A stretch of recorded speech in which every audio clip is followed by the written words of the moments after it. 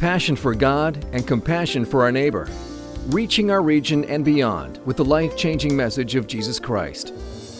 This is Crosswinds Church, and now, here's Pastor Jordan Gowing. Have a Bible, I invite you to open up to 2 Timothy chapter 4. We're going to be in verses 3 through 5 this morning. 2 Timothy 4, verses 3 through 5. I mentioned last week that we are going to be going through verses 1 through 8 over the course of about a month or so. And if you have a Bible, I invite you to just follow along. We're actually going to read verses 1 through 8 together in a chunk, just to kind of remind ourselves of the context of what Paul is writing here in 2 Timothy. So 2 Timothy chapter 4, starting in verse 1. I charge you in the presence of God and of Christ Jesus, who is to judge the living and the dead, and by his appearing in his kingdom, preach the word. Be ready in season and out of season, reprove, rebuke, and exhort with complete patience and teaching. For the time is coming when people will not endure sound teaching, but have itching ears. They will accumulate for themselves teachers to suit their own passions, and will turn away from listening to the truth and wander off into myths. As for you, always be sober-minded, endure suffering, do the work of an evangelist, fulfill your ministry.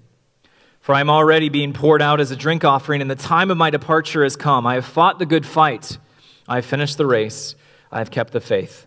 Henceforth there is laid up for me a crown of righteousness, which the Lord, the righteous judge, will award to me on that day, and not only to me, but also to all who have loved his appearing. Amen.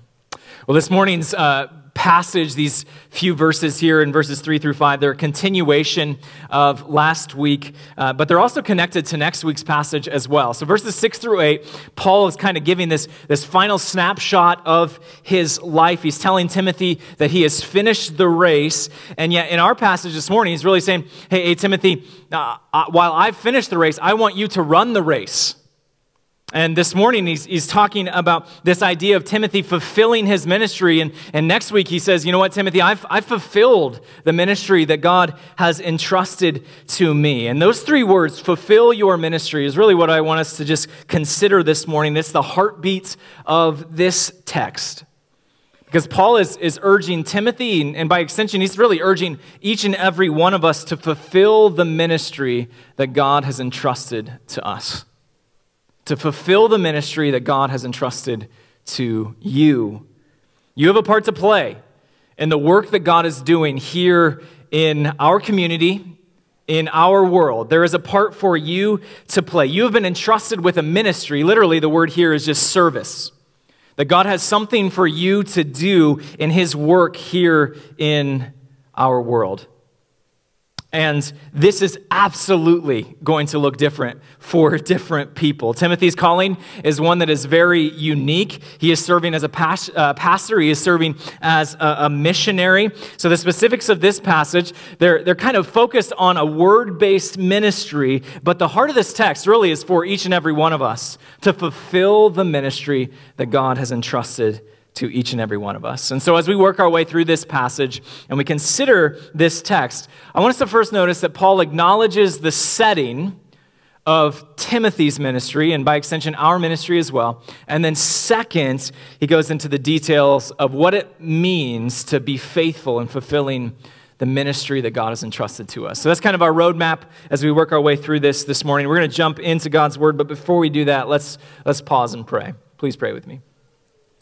God, as we consider your word this morning, I ask that you would speak to us, and we thank you for the gift of your word. We thank you that you still speak through it, God, that it remains just as true, just as essential, just as life-giving today as it was 2,000 years ago, just as much as it will be in 2,000 years, should you tarry for that long. And we ask that as we open your word, that you would be at work in our hearts, that you would help us to see how we might take the truths of this passage, that we would apply them to our lives, whether that's through rebuke and through correction, or whether that's through encouragement and comfort. Jesus, we just say thank you for the gospel. Bless this time in your word. It's in Jesus' name we pray. Amen. All right, so first, Paul describes the setting of Timothy's ministry in verses 3 and 4. Notice this connection between this passage, these few verses, and what Paul has already said in verses 1 and 2. Verse 3 starts with this word for, which is a reminder. It's calling back to what he has already said to this point. So last week, Paul is telling Timothy this incredibly powerful, incredibly weighty calling to faithfully live out his calling as a pastor. And central to that is this charge to proclaim the word of God, and to do it when it's convenient and easy, and also to do it when it's inconvenient and when it isn't easy. And he gives the reason why in verses 3 and 4. For the time is coming when people will not endure sound teaching, but have itching ears. They will accumulate for themselves teachers to suit their own passions, and will turn away from listening to the truth and wander off into myths.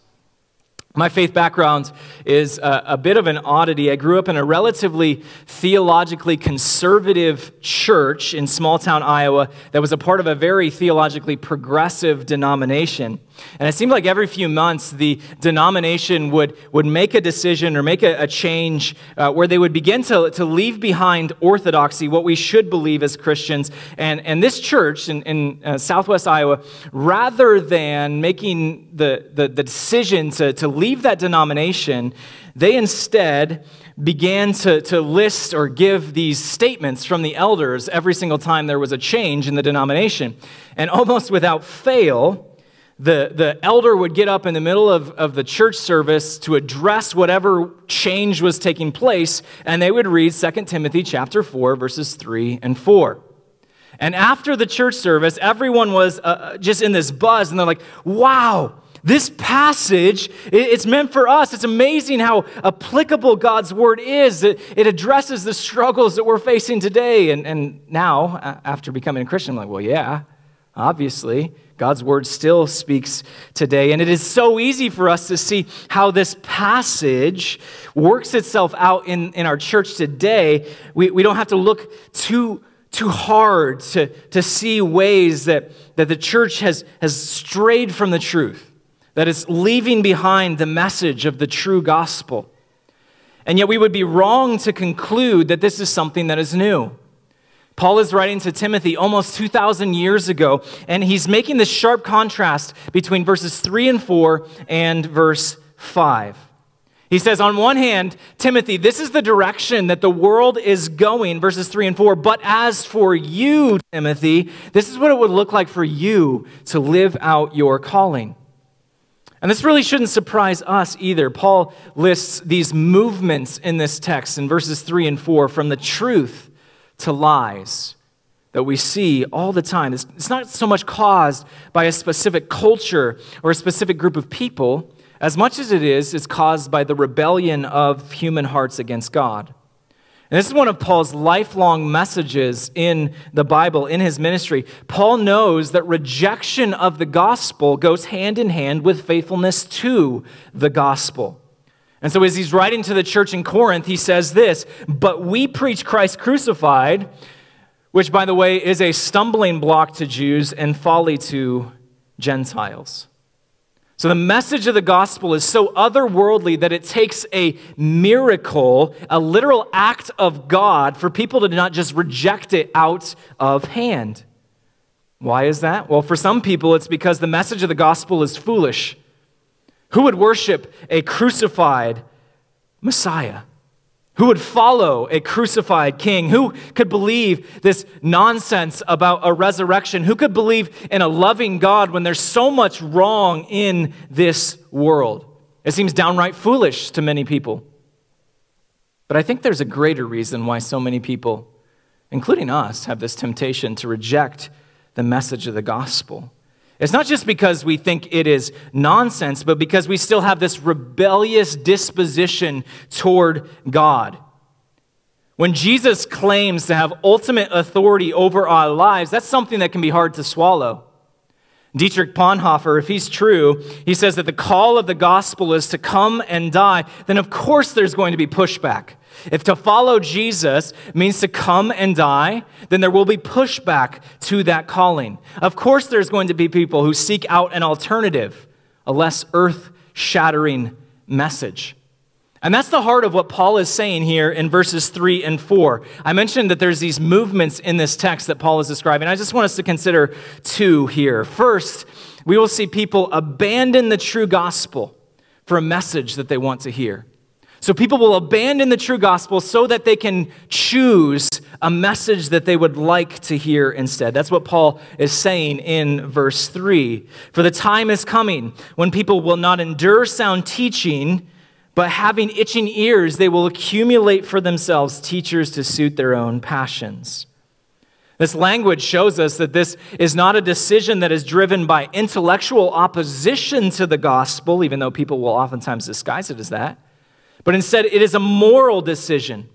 This language of endure reveals the heart type of this type of person, that they no longer want to bear with, they no longer want to put up with sound teaching. They grow annoyed with the message of the gospel. Perhaps a more literal way of putting it in this passage is that their patience with the Bible, their patience with God is growing thin because of the challenging nature of so much of God's word. We can learn a lot about how we should approach the Bible by looking at this and considering the opposite, can't we? When we come across a part of the Bible that we don't like, it doesn't sit well with us, it's because it's asking us to do something that is uncomfortable, that we're not particularly fond of, how are we going to respond? Well, according to this passage, it's a somewhat crude image, but it's a helpful one. Are you going to stick with the Bible? To borrow Paul's language, are you going to bear with the Bible, even the parts that are uncomfortable for you, or are you going to go off and go a different way?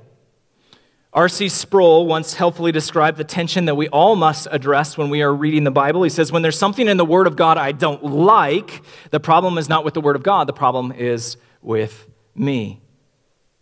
And that's a hard line. That's a hard calling for us. One that's only worth it if we consider the alternative, which is what Paul describes at the end of verse 3.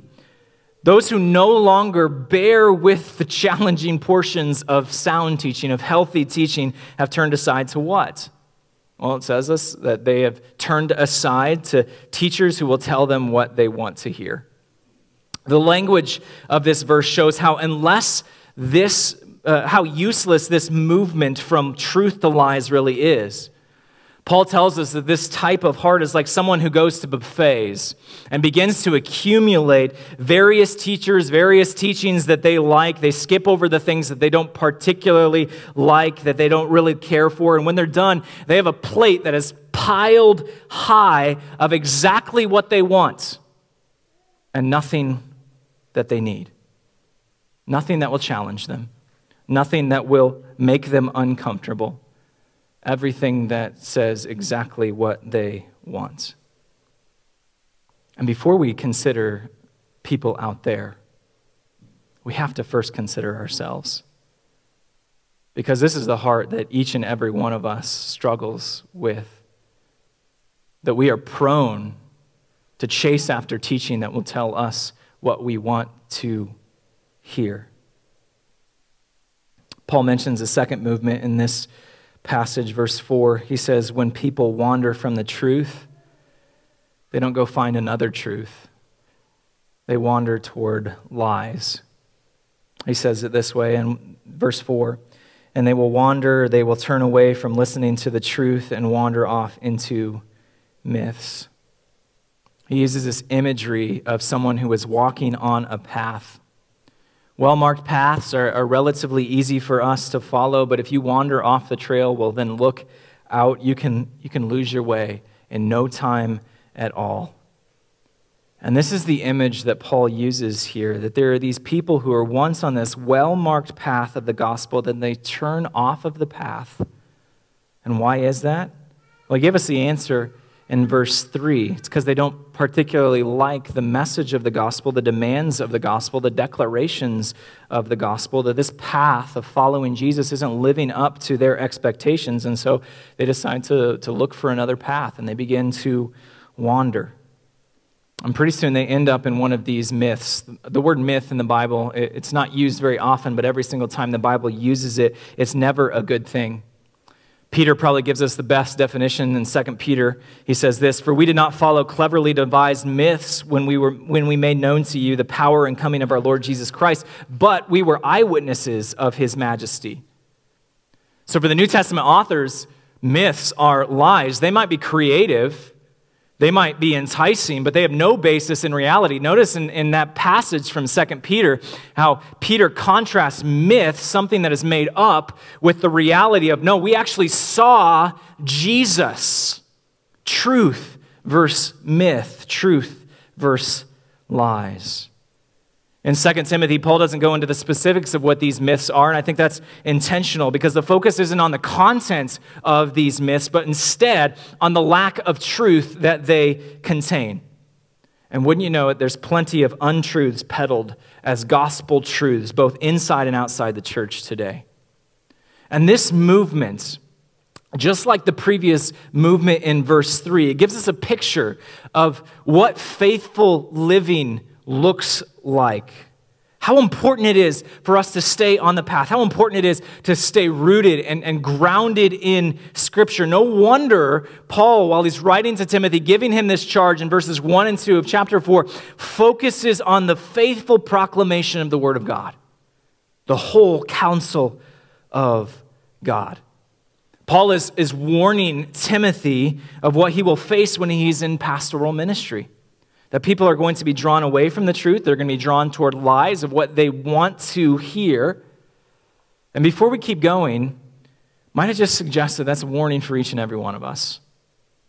Again, that temptation is one that each and every one of us will face. The dangerous thing about what Paul is describing here is just how insidious it is. That this leads us, it's the thing that's leading us away from Jesus is primarily our own passions, our own desires. And we have to constantly be on guard. We have to constantly run back to the Bible. We have to constantly remind ourselves of the truth of the gospel. My favorite hymn is "Come Thou Fount." And my favorite line from that hymn is, "Prone to wander, Lord, I feel it. Prone to leave the God I love."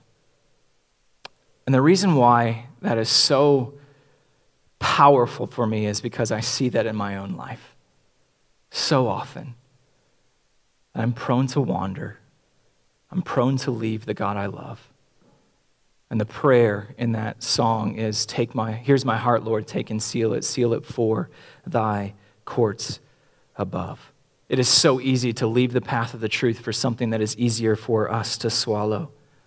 So we must constantly be on guard. If we're going to be faithful in ministry, Paul gives us some keys on how to do that in the second part of this passage in verse 5. "As for you, always be sober-minded, endure suffering, do the work of an evangelist, and fulfill your ministry." Here Paul lists 4 commands for Timothy as he is seeking to be faithful. I want us to consider each and every one of these just briefly in turn. The first one is this: if you want to remain faithful to your calling, then you have to remain alert and be in control of yourself. You have to remain alert and in control of yourself. Paul tells Timothy to always be sober-minded. This term, sober-minded, means to be self-controlled. It says, Timothy, you're going to be going against the trajectory of the world, the trajectory of those who are around you. And if you're going to remain faithful to your calling, then you have to remain on guard. You have to remain alert. If you let your guard down, then you are prone to wander. You are prone to go astray. And I'm convinced that the growth of self-control is one of the most crucial, most important ways that the Holy Spirit bears fruit in our lives, transforms our lives. And I'll be honest, I'll just put my cards on the table. Maybe part of that is because my kids are all very young, and self-control is oftentimes lacking in our homes. So I might overemphasize the importance of self-control. But I think self-control is so important because it encompasses all of life. Self-control is the key to living a life with a purpose, not just letting life happen to you. So let me give you a small non-spiritual, I hope it's non-spiritual, example from our lives this past week. Many of you know my family, we're moving across town later this, it's not later this month, it's in a week.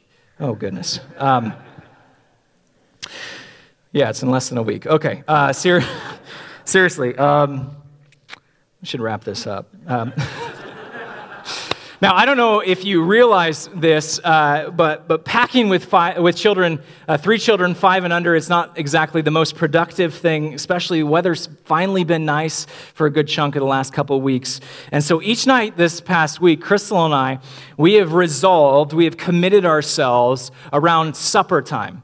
That, you know what, after the kids are in bed, we'll take about 45 minutes, just 45 minutes each night, and we are going to pack. And as long as we do that, we'll be in a good place when it's time for us to move. Fast forward 2 hours.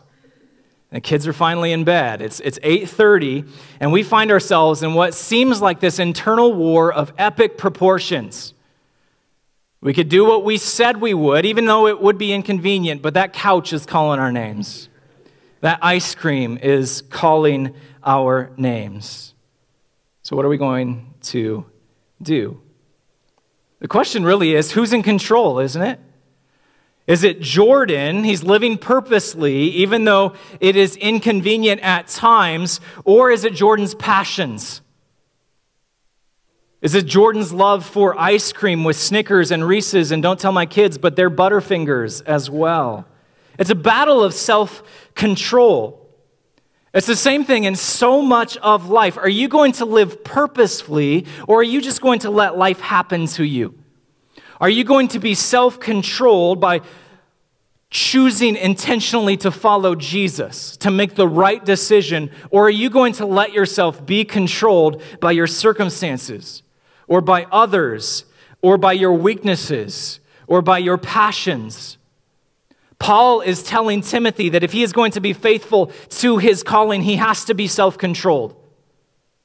He has to intentionally follow Jesus. Second, if you want to remain faithful to your calling, endure hardship. This is one of the big themes in 2 Timothy, isn't it? Hardship is coming, hardship is here, and if you are going to continue to follow Jesus, it will continue. No matter how long you follow Jesus, hardship will be a part of it as long as you are faithful to the gospel. And yet that's not a reason to walk away from the gospel. Instead, that is a reason to resolve to endure hardship as a commitment to Jesus himself. And so Paul is telling Timothy, if you're going to remain faithful to the calling that God has placed on your life, then you have to recognize that there is some hardship, that there is some suffering that will come with the territory. And if we read verses 3 and 4, this shouldn't surprise us. When we look at the setting of what ministry is like, then of course there are going to be times when hardship comes our way for the sake of the gospel. And when we consider Timothy's life and what Timothy was experiencing as Paul is writing to him in this letter, I think there's good reason to believe that the hardship he experienced was primarily verbal, not physical.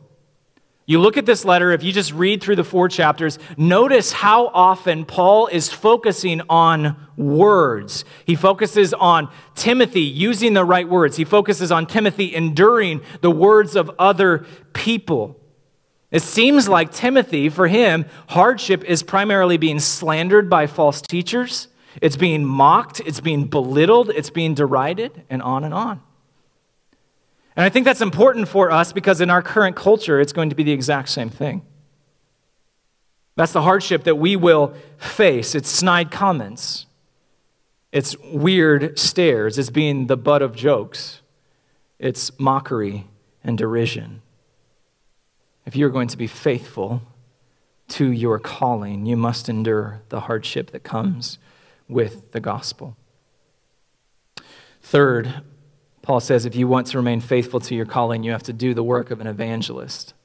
Do the work of an evangelist. Now, the previous 2 are applicable no matter what your calling is. This one is very clearly focused on Timothy's specific circumstances. The question, of course, is what exactly does Paul mean when he says to do the work of an evangelist? And for us, when we hear that word, a very specific type of person comes to mind when we think of an evangelist. I think of someone like Billy Graham or like Greg Laurie. The word evangelist conjures up these images of an itinerant preacher going from place to place, preaching the gospel across the globe to people who don't know Jesus yet. But is that what Paul has in mind when he mentions this word evangelist? This is a relatively rare word in the Bible. It's only used 2 other times. It's used once in Acts chapter 21. It's used another time in Ephesians chapter 4. In Acts chapter 21, it's used to refer to Philip. You're probably familiar with Philip. He is one of the 7 that is chosen at the beginning of Acts. He's the one who goes and shares the gospel with the Ethiopian eunuch, and then later on he's referred to as Philip the evangelist. In Ephesians chapter 4, it refers to this office in the church that is different than shepherd and teacher. But perhaps the most important thing or the most helpful thing for understanding what exactly Paul means when he talks about an evangelist is the meaning of the word itself. The word evangelism comes from the exact same root word as the word gospel. It's literally just referring to someone who proclaims the gospel, someone who speaks the gospel. So for Timothy to be faithful to his calling, it means that he has to discharge his responsibility to proclaim the gospel to those who need to hear the gospel. And the question, of course, is who needs to hear the gospel? It's not just those who are not yet a part of the church. It's everyone, those who are in the church and those who are outside of the church. J.I. Packer was this theologian who passed away last year. He describes the importance of the gospel in faithful preaching when he says this: if one preaches the Bible biblically, one cannot help preaching the gospel all the time. And every sermon will be, at least by implication, evangelistic. Why is that? It's because if Timothy is going to take seriously his charge to preach the whole Bible, if he is going to be faithful to the entire Bible, then he can't help but be evangelistic. He can't help but share the story of sinners who are in desperate need of a Savior and what that Savior has done to bring people back into the family of God.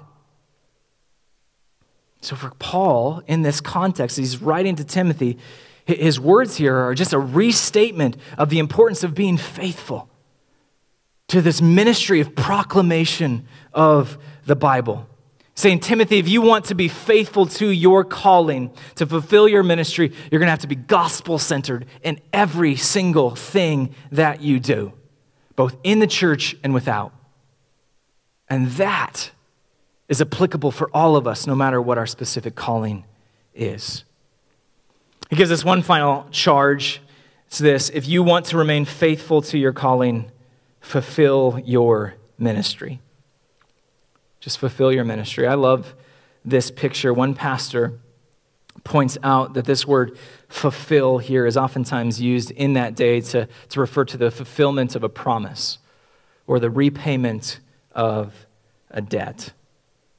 So what Paul is saying to Timothy here, saying, you know what, when you came to faith in the Lord Jesus, he placed a claim on your life. You said that you would surrender everything to him, and now you are his, that he is your Lord, that he can ask anything that he wants of you. And Timothy, if you are going to be faithful to that calling, if you're going to be faithful in fulfilling your ministry, then you have to live out what God has entrusted to you. Same thing is true for all of us. That God has placed a claim on our lives when we come to him, when we believe in the gospel. That he has a claim on your life and is asking you to fulfill the ministry that he has entrusted to you. One thing I love about this phrase, this fulfill your ministry, is just how generic this word ministry is. It just literally means service.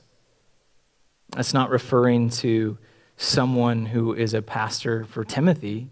It's referring to his word-based ministry. And yet this word ministry just refers to service. It's not something that's reserved for those who are missionaries or those who are pastors, those who hold a unique role in the church. It's for all of God's people. And the implications of that are just absolutely significant because it implies that all of us have been entrusted with ministry. All of us have been entrusted with service for the work of the King. And yes, that ministry, that service is going to look different for every single person. But it is no less true that God has entrusted each of us a role to play in his kingdom. And Paul says, if you are going to be faithful to your calling, if you're going to fulfill your ministry, then you have to live out the service that God has entrusted to you. And that's why we began this morning just with that simple charge. Fulfill the ministry that God has entrusted to you. It's not a charge that says, well, if you've been entrusted with ministry, if God has decided that you have a role to play, then be faithful in your calling. There's no if. It's a because. Because God has entrusted you with a role to play. Because God has given you a part of service in the kingdom, be faithful in living out the charge that he has given to you. Fulfill the ministry that God has entrusted to you. And as we close, I just want us to consider asking ourselves the question, am I contributing to kingdom ministry? Am I participating in the work that God is doing, that God has asked me to do? You could ask every single person in this room, everyone who's watching online, what exactly God has called them to do, and you will get completely different answers for every single person. What's not important is so much the specifics. It's just the reality of responding to the gospel and doing what God has entrusted to us. That we are uniquely gifted and prepared in a way that no one else is to live out the calling that God has on our lives. Fulfill the ministry that God has entrusted to you. One of the clearest examples for me of the vastly different but equally crucial callings that God places on people's lives is a story of two brothers, Jim Elliot and Bert Elliot. Probably familiar with the story of Jim Elliot. In the 1950s, Jim Elliot was a member of a group of missionaries who traveled to reach an unreached people group in Ecuador with the gospel. And Jim was killed before his ministry even really began. But because of his faithfulness, because of his death and the death of others for the gospel began to take root in that tribe. And God used the gospel, used their deaths for the gospel to soften the hearts of that tribe, to soften the hearts of that people, to prepare the way for future missionaries to share the gospel with these lives, and these lives were eventually transformed. And one of the things that people always seem to remember about Jim Elliot is his life was just immortalized by what he wrote in his journal before he went onto the mission field. He is no fool who gives up what he cannot keep to gain what he cannot lose. And he lived that out with his life.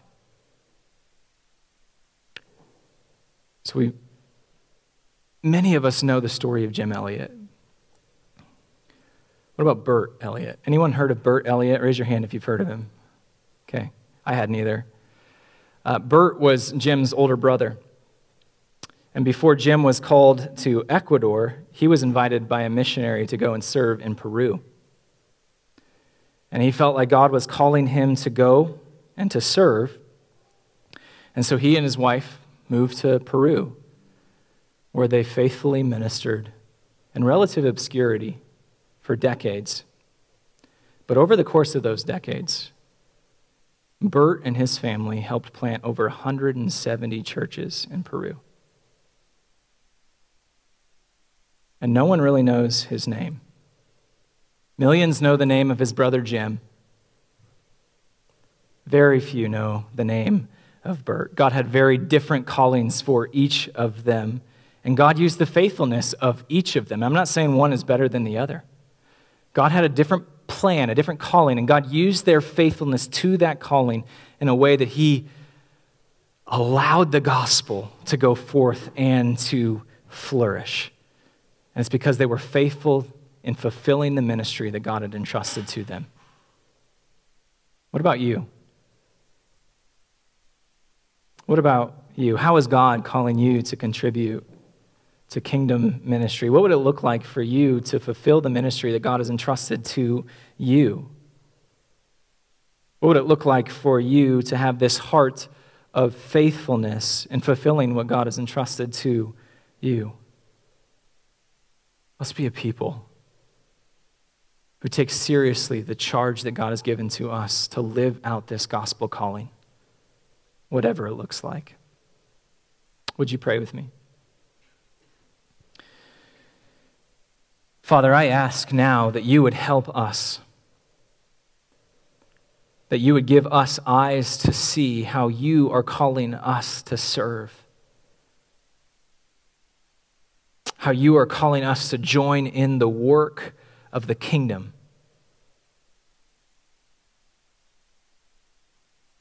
God, we thank you for what you have done. Help us to be faithful in fulfilling the ministry that you have entrusted to us. Help us, God. It's in Jesus' name we pray. Amen. This has been a presentation of Crosswinds Church. More of Pastor Jordan's sermons can be found online at crosswinds.tv. Thanks for being with us, and may God continue to enrich your life.